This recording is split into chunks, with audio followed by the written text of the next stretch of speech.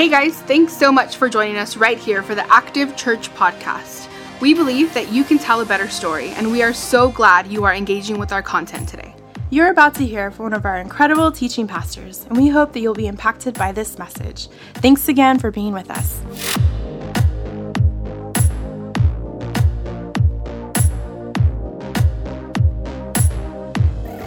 Hey, got a question for you. Do you have a junk drawer? Yeah, you know what I'm talking about. That drawer in your house that everything that doesn't have a place in your house goes. You know, like the batteries, the extra nail polish, the leftover screws from that project you were working on. You know that junk drawer? I've been married for a little over a year and a half now, and I'm getting to the point where I have a junk drawer, and that junk drawer is kind of getting a little full. We've been in this place for a while, and my wife absolutely hates that junk drawer, and it's starting to get a little packed, but I love it. Anytime I don't know where something's going, anytime I don't know where to put something, or even when I've lost something, you know where I go? I look in the junk drawer. But as it's getting packed, I'm at a crossroads. Do I get another junk drawer, or do I clean out the junk drawer I have? We've been walking through this series called A Rebuilding Year, where we've been looking at the story of Nehemiah. And as we've been talking about rebuilding, what we have said is let's look at the junk drawer in our life. Because we can just keep adding junk drawers, but what if we just spent time and actually dealt with the junk drawer? Actually took those things that we've been putting away, that we've been hiding away, that we've been trying to keep away from the public when people are coming home or coming over, and we actually handle those problems. Because the truth is, you and I both have problems in our life. And the issue is that we just keep charging it on a credit card and we're paying the bare minimum payments. But you and I both know that's not how we're supposed to live. When it comes to problems, when it comes to issues, when it comes to things that we need to walk through in life, we can't just keep stuffing it in the drawer and hoping it doesn't go away. No, we have to actually deal with it because we know that our past is going to be present in our future. Our past is going to be present in our future. And right now, which is the present, is going to be the past really soon. And so what we decide to do today is going to matter for our future. And so we've made the conscious decision as a church community that we are going to deal with the junk drawer. We're going to deal with the credit. We're going to deal with the problems that we've been wrestling through and having a hard time deal with, that we don't want to talk about, that we don't want to handle, because especially this past year, we've all had a hard time. We've had a hard time relationally, had a hard time with our health, our mental health, our thoughts, the way that we perceive the world. Some of us have lost things. Some of us have lost people. And if we just keep stuffing away the pain and we never deal with it, that junk drawer is going to get really full. And so we said, let's spend a time to rebuild. Let's spend a year, not just a moment, but let's spend a year rebuilding our life. Let's spend some time dealing with the things that we've put away. Let's heal. Let's work on our heart. Let's talk about decisions that are going to be with us today and tomorrow as we move into the future. But the issue is that when we talk about these problems, it can weigh really heavy on our heart, like we haven't done enough. But also, we get distracted really easy, don't we? I don't know about you, but I'm a really distracted individual. Like, my mind doesn't always think in straight lines. I had a doctor ask me before if I've been diagnosed with ADD, and I said, I'm not really sure.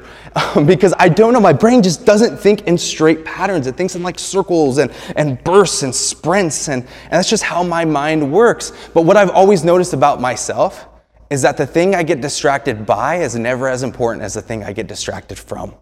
And we cannot spend our entire life putting healing on the back burner. I've been in ministry for 8 years now. I've been in the church for 10.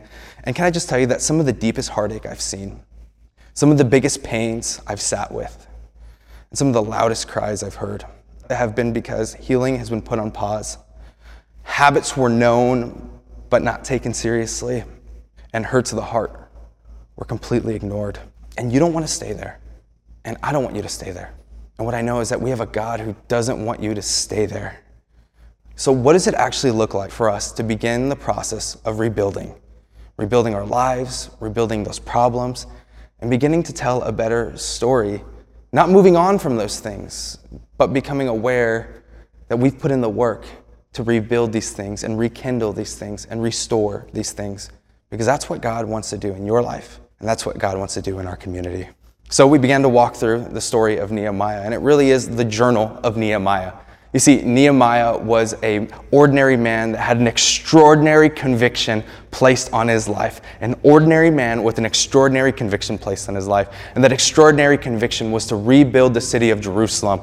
Now, Jerusalem wasn't just any ordinary city. Jerusalem was the city of his ancestors. And it was the city that the Israelite people understood their identity with God. If there was no Jerusalem, there was no God. But what had happened is that a nation, Persia, came in, completely took advantage and destroyed the Israelite people and enslaved many of them. And so Nehemiah was not just a man with a plan, but he was a man who was in exile and had no way to execute that plan. And so Nehemiah and many of his friends, as they watched Jerusalem fall, their faith also fell too. And they couldn't imagine God working because they didn't have the promise that God had put in front of them. And maybe that's you today too. Maybe you can't imagine God working in your life and you've just stumbled upon church right now. Maybe a friend shared it, or maybe somebody said, hey, just come check out Active Church. Whatever brought you here today, maybe faith is a struggle for you and you're not sure if you can even rebuild faith in your life today. That's where our Israelite friends were at. They didn't know if it was possible, so they never went about rebuilding the walls. But Nehemiah, he had this conviction that was placed in his life. He heard about what was happening in Jerusalem as he was far away, as he was in Persia. He heard that the walls had never been rebuilt. He heard that the gates had never been rebuilt. He heard that the city had never been rebuilt. He had a divine conviction placed in his life that I have to do something about it. And so last week we learned that the first thing Nehemiah did when he heard this, when he heard that the walls were still broken down, when he heard Jerusalem had not been rebuilt and the people of God were living in disgrace, the very first thing he did was to feel all the feels. He grieved, he wept, he felt that pain, because the truth is we all lost something and we have to allow ourselves to feel all the feels when we're rebuilding something. Nehemiah prayed a prayer to God. He said, God, I don't know what's going on. I don't know what's happening, but God, give me favor. Because the second thing we learned is he had to own the problem. Nehemiah owned that problem. We have to own the problems in our life. And the third thing is we learned that we have to give that over to God. God, who is the great comforter. Nehemiah felt the feels. He sat with it for days. And then he went to God and he said, I want to own the problem. He prayed a prayer that didn't excuse him from the problem, but it said, God, compel me to own this problem. If this is a problem you want me to step into, God, I want to step into this. I don't want this to be just thoughts and prayers. No, God, compel me to action. Give me favor. Give me opportunity. And that's where we left Nehemiah last. He was owning the problem and he was praying to God, God, help me rebuild if this is what you want. With a powerful prayer, he says, God, if this is the work you want me to do, help me do it. So what do we do now? Now that we know the problem, now we've felt the feels, now that we've owned the problem, what do we do? What we do is we make a plan and we work the plan. We make a plan and we work the plan. So today, what I want to do is I want to give you some principles from Nehemiah to help you begin to make a plan and work the plan as you think about the problems in your life. Maybe they're heartache problems. Maybe they're relational problems. Maybe they're economic problems. Maybe they're problems that you've been sitting in for a while. Maybe they're problems of the past. Maybe they're problems with your relationship and you've never gone about dealing with them. You just put them in the junk drawer. Today, we're going to pull those things out. We're going to actually make a plan and work the plan. So if you got a phone, pull that phone out. Let's take some notes. If you got a notepad, maybe take some notes on this. I can't give you a plan, but what I can do is give you some principles. Nehemiah gives some really strong principles because Nehemiah didn't just say, God, this is a really good thing. Didn't just say, here's a prayer. He began to make a plan. He began to work out that plan. But in order for us to begin, I just want to revisit last week one more time. We talked about owning the problem. I had a good mentor friend of mine share with me once that the ability to differentiate between a legitimate concern and a personal responsibility is going to save a lot of energy and time and a lot of heartache. The ability to discern between a legitimate concern and a personal responsibility. What's a legitimate concern? A legitimate concern is anything we cannot control. There's a lot of things in our life that we can't control. Can't control who's in office all the time. We can't control the things that are going on in our world. We can't control foreign policy. You can't control your neighbor's lawn or what your neighbor decides to do with their lawn. What's a personal responsibility? That's your heart. That's your character. That's your home. That's your relationships. That's your lawn. So, if your neighbor's lawn's a mess, what is that? It's a legitimate concern. If your lawn is a mess, that's a personal responsibility. And the ability to know what the difference between what one is and what the other is, it's really going to help us out as we understand what Nehemiah is doing today. So I want you to hold on to that idea, personal responsibility and legitimate concern, as we think about the problems in our life, as we dive into the story. What we're going to do is we're going to head into the throne room with Nehemiah as we head into chapter 2 of Nehemiah's journal. See, what's happening right now is that Nehemiah is in the throne room with the king of Persia, King Artaxerxes. And he is with him because he has this role that is so special, so unique. It's the cupbearer to the king. The cupbearer's role was to make sure he tastes the food, he drinks the wine before the king does, so the king doesn't get spoiled or even poisoned. And so, it's a really good job, especially if you're a Jew in exile, until it's not a really good job, if you get what I'm putting down. And so this is where we are in the story. It begins, Nehemiah chapter 2, verse 1. In the month of Nisan, in the 20th year of King Artaxerxes, when wine was brought for him, I, Nehemiah, took the wine and gave it to the king. He's the cupbearer. But if I could just point out a quick detail, I don't want to pass by this verse. It's actually really important. It begins in the month of Nisan, in the 20th year of King Artaxerxes. In the month of Nisan, last week we talked about it being the month of Kislev. The month of Kislev, for those who don't know, in the Hebrew calendar, that was 4 months ago. That was 4 months ago. Between Kislev and Nisan, that is 4 months of time. 4 months between when Nehemiah began to pray this prayer, between when the conviction was placed in his life that he was supposed to do something, to actually he had this moment before the king. 4 months have passed. 4 months. Check out what he says next. I had not been sad in his presence before. He had not been sad in the presence of the king before. And you know why?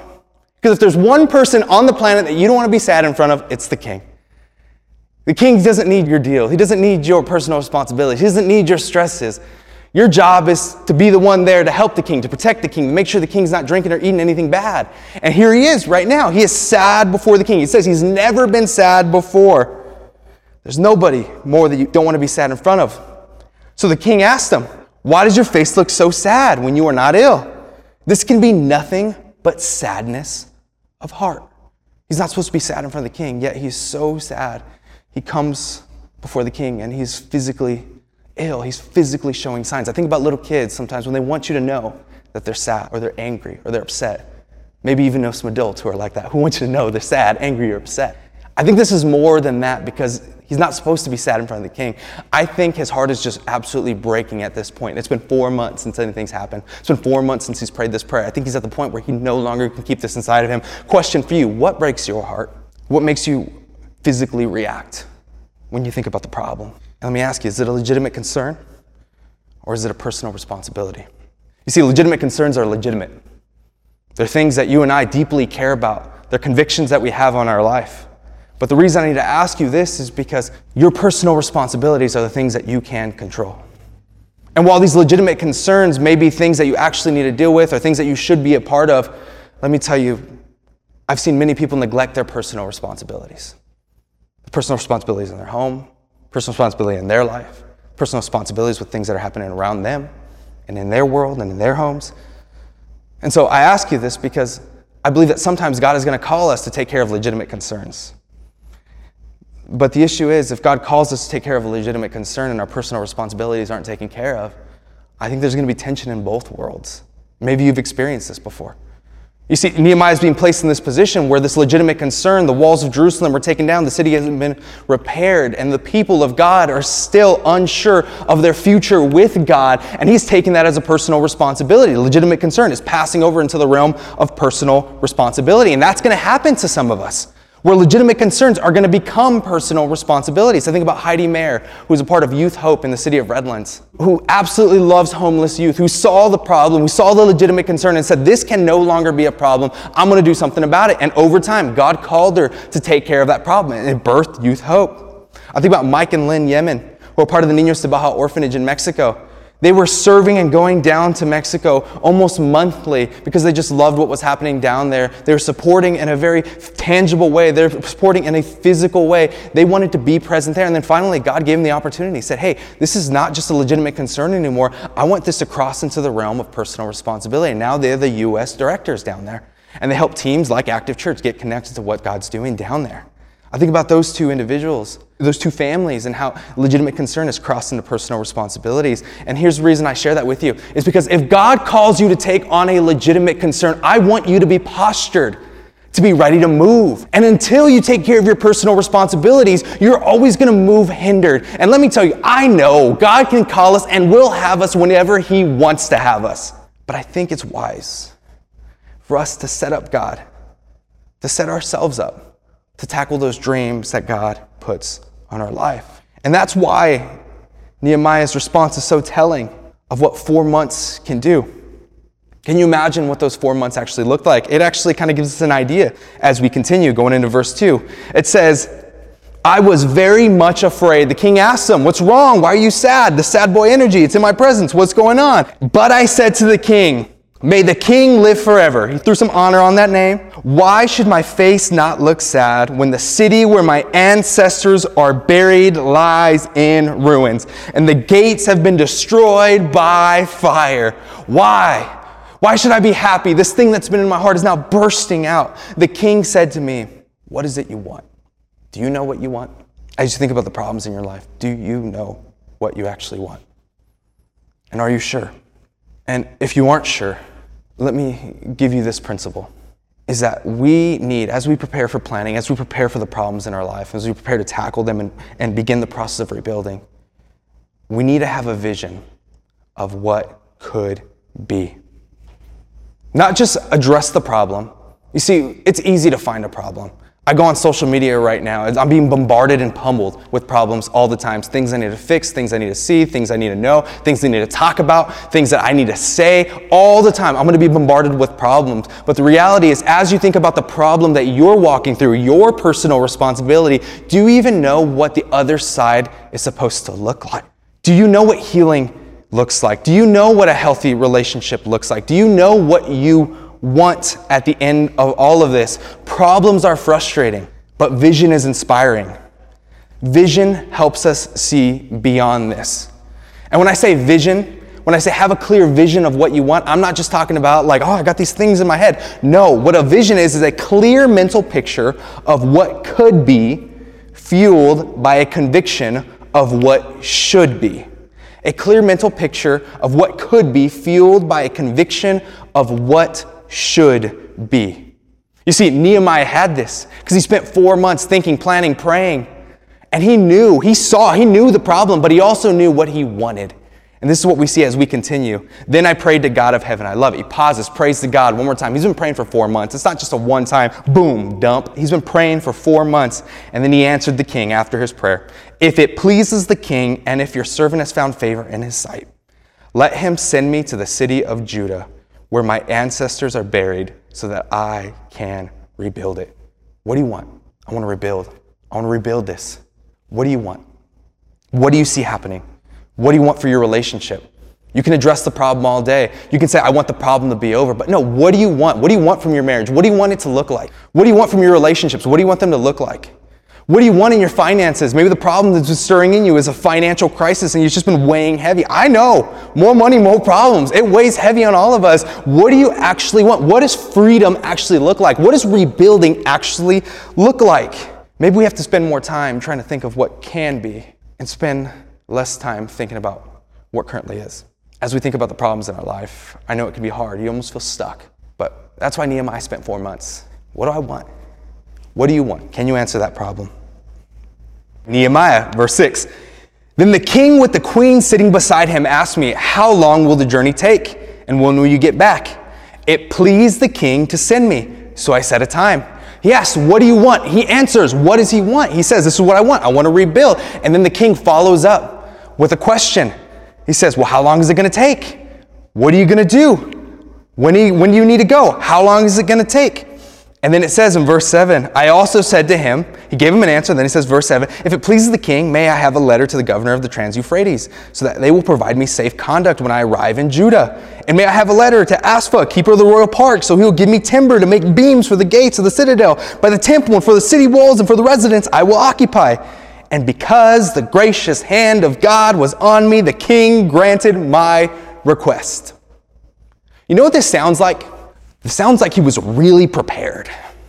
It It sounds like he had a plan as he went into this conversation. It wasn't just, man, I really hope something good happens right now. No, he came in, he knew what he wanted. And then he knew the details of what he needed.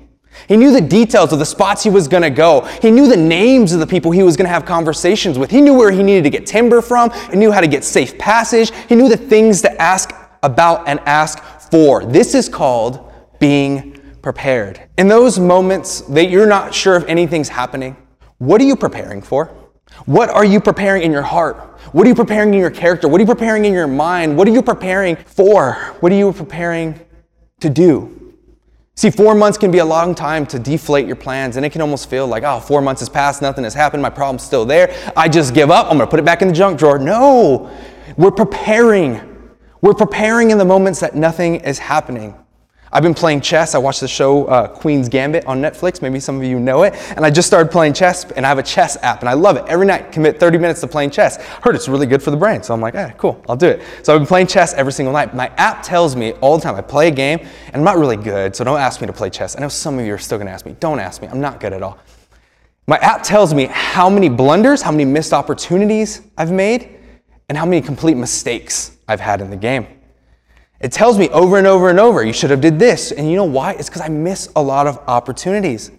If the opportunity presents itself, I don't know when to get a checkmate. If the opportunity presents itself, I don't know when to make the final move because I don't plan as if the opportunity is ever going to come. I just make a move in that moment. Question for you, if the opportunity presented itself to fix the problem, if an opportunity presented itself for you to step into the dream, to step into the story, to step into the solution, would you even know that it's there? Would you even know how to seize an opportunity? Would you even know what an opportunity actually looked like? You see, the second principle I want to give you today is that you need to study the problem and plan for the opportunities. You need to study the problem and plan for the opportunities. I have a friend that always tells me, don't got to get ready if you stay ready. When it comes to the problems you and I walk through, there's so many moments that I think that we completely miss. I would even say there's so many God moments that we miss because we did not come ready. We did not come ready to see if there was going to be an opportunity available. Have you dreamed about what those opportunities are going to be? Here's what I know to be true about dreams and plans and problems, is that dreams without plans can quickly become nightmares. And I know this because I've tried to put an IKEA furniture set together without any instructions. It always seems like a really good idea. It always seems like things just got to get screwed in, just got to put this bolt. But at the end of it all, you're like, this is not what I planned. This is not the vision I had. It's because I didn't look at the instructions. What plans do is keep our heart and head looking for an opening, looking for an opportunity. And when I say opportunity, I'm not talking about an immediate solution. Many of us are looking for immediate solutions. When I played chess, I was looking for an immediate solution. But no, we're looking for opportunity. When we say opportunity, we're saying to take one more step opportunity. When it comes to rebuilding, I think it's always going to take a little longer than we think. Because the problems that you and I face aren't a hammer and a nail solution. The problems that you and I face are about healing. They're about us coming to terms with who we are and where we want to be. It's about looking at the story of our life and not being satisfied and really considering what is actually next. They're not quick fixes. They're long hauls. And I would even say they're long obediences in the same direction. My wife, she was a dispatcher for her father, my father-in-law, and he used to drive trucks across the nation. And I think about if she just let him just drive in any direction he wanted, he would never make cash. He would just drive and drive and drive, burn up all that fuel. No, her role was to get him there as quickly and efficiently as possible. But if you're going on a long haul, you need to make plans to get to your destination as quickly and efficiently as possible. Young adults, can I ask you a question? What is your preferred future, and what is the quickest way to get there? Hey, if you've been married for a while and you want to restore your relationship in some way, what's the best way to get there? What's your preferred future, and what's the quickest way to get there? Hey, if you're a high school student right now, you may be thinking to yourself, none of this applies to me. Hey, you may have a future, you may have a vision for what your life is going to be. What's the plan to get there? And what's the preferred future, and what's the quickest way to get there? Oftentimes, it's not going to be quick fixes. It's going to be a long obedience in the same direction. Rebuilding doesn't happen with just a hammer. It really is about your heart and your scheduling and you looking for opportunities. So we skip down a little bit because Nehemiah gets the blessing. He gets the favor. God speaks through the Persian king Artaxerxes, and now he has an opportunity to actually go. So Nehemiah 2:11-16, we see Nehemiah is actually going. He's beginning the process of rebuilding. So what does he see? He went to Jerusalem. Now he's finally going. And after staying there 3 days, Nehemiah set out during the night with a few others. Now check this out. I had not told anyone what God had put in my heart to do for Jerusalem. There were no mounts with me except the one I was riding on. By night I went out through the valley gate towards the Jackal Wall and the Dung Gate, examining the walls of Jerusalem, which had been broken down, and its gates which had been destroyed by fire. So he's going, he's looking at the gates. He hadn't told anybody what he was doing. He's looking at the gates, he's taking notes, he's examining the walls. Finally, I turned back and re-entered through the valley gate.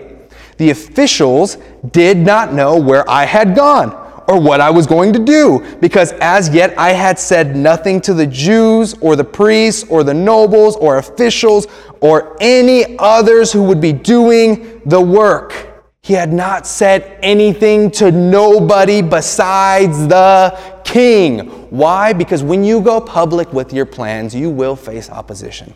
We're going to talk more about opposition next week, and you're going to want to be here for that conversation, because we all know that everybody else has a different plan and a version of our life, and we may not be living out that version that they want us to live out. That is so why 4 months of planning is so important. That is why we're not just giving it a rebuilding sprint, we're giving it a rebuilding year.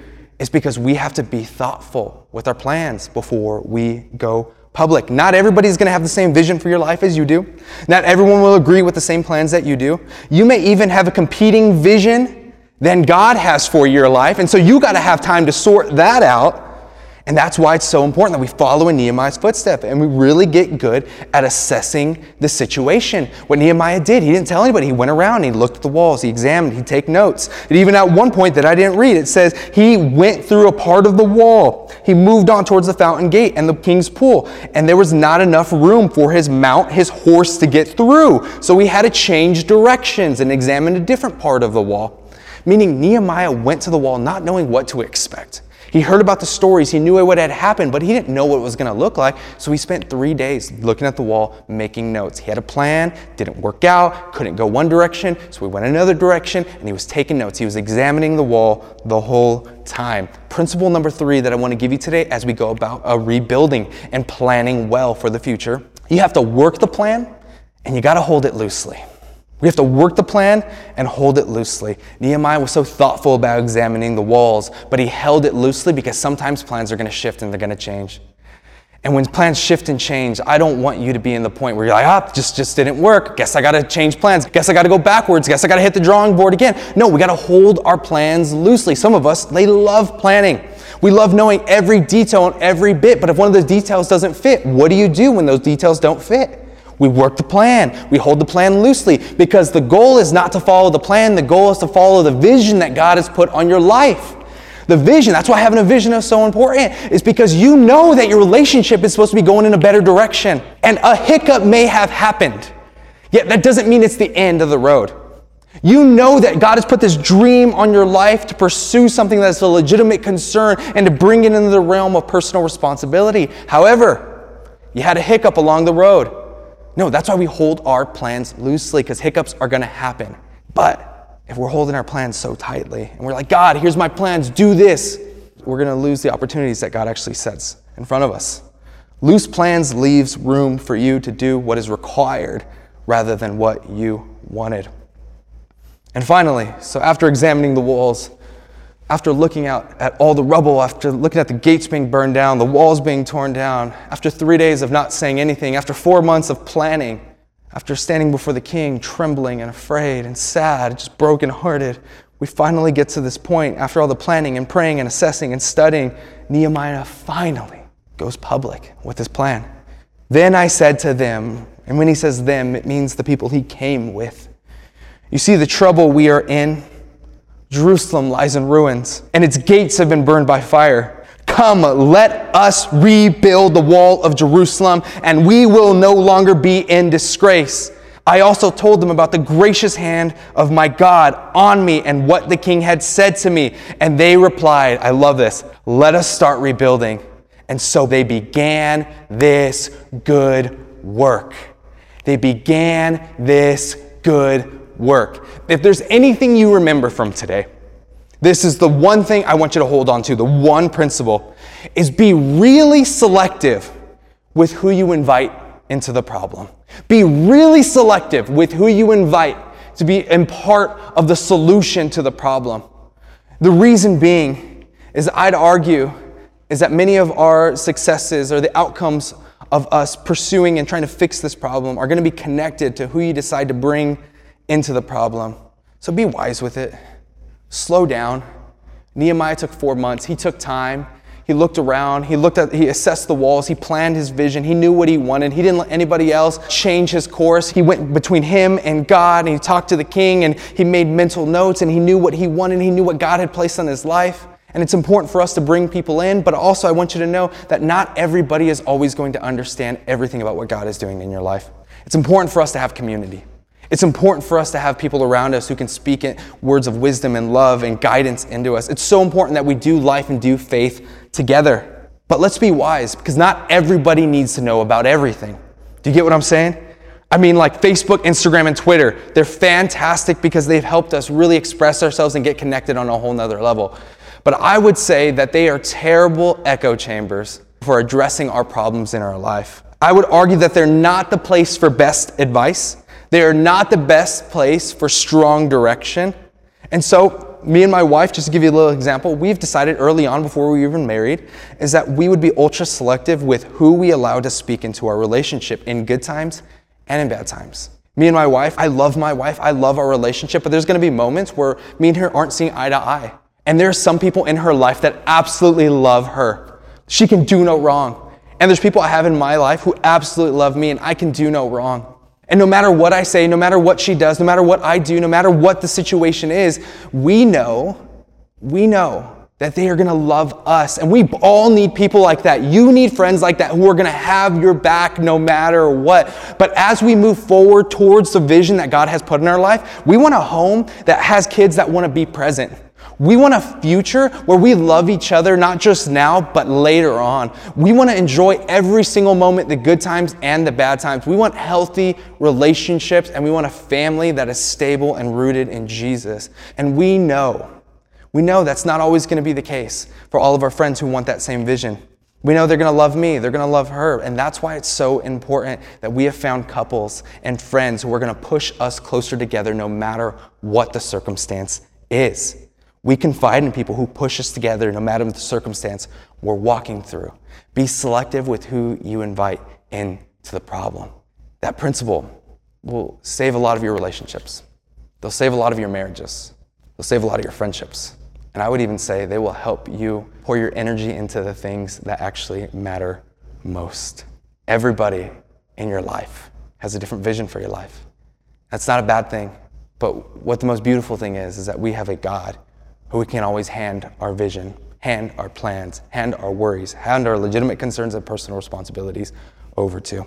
If I can just circle back for just a moment, as we talk about planning, I know there can be a lot of anxiety that's created about it, because some of us, we don't need something else to do.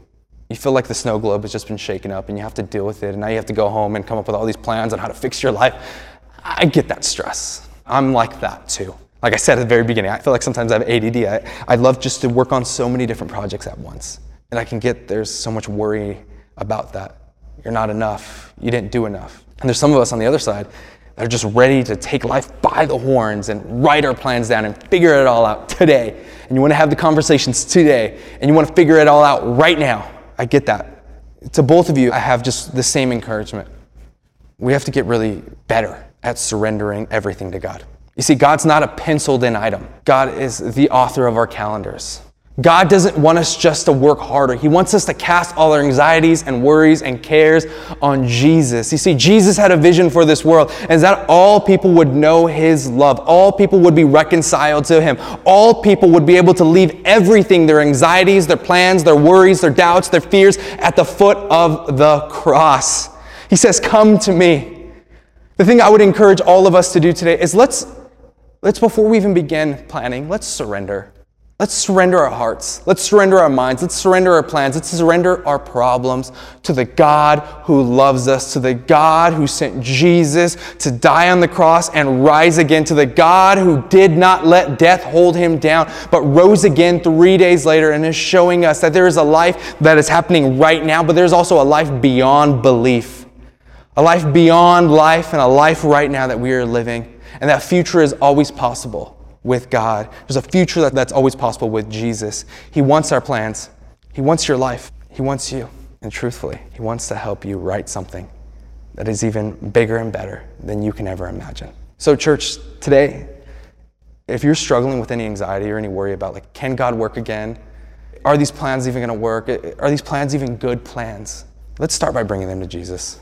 Right now I want to pray. I want to pray some words over you. And if you are somebody who is struggling with your planning game because you're holding it too tightly or because you don't even know where to start, I want to pray for you specifically. So would you join me as we close out today? Father, you are a God who sees us, God who knows us. You know our hearts, our minds, our souls. You know everything going on. You know the anxieties. You know the struggles, God. And even though you know it all, you still choose to come close to us, God. And may we just sit in that. May we sit in that reality is that you love us so much that nothing can keep you from us. You always want to be near us. You always want to see us, God. You always want to know what's going on in our life, God. And with that truth ringing so clear in our ear, God, may we just open up our hands and give you our plans. May we open up our hands and give you our plans, God. Those things that we may be struggling with, those problems that we may be having, God, may we just hand it over to you. And may you do as you did with Nehemiah, God, and give us dreams of what could be. Give us dreams of what should be. God, will also give us peace that you're going to lead it all. Thank you, God, for how you love us. And we lift this up in your Son's holy name, and all God's people said, amen. We hope you enjoy the Active Church podcast. If you want to know more about Active Church, you can follow us on our social media platforms at Active Churches. Don't forget to subscribe as well to stay connected to future podcasts. And if you are local to the Yucaipa area, we would love for you to experience the room with us. Sunday services are 9 a.m. and 10:45 a.m. in Yucaipa. See you next time.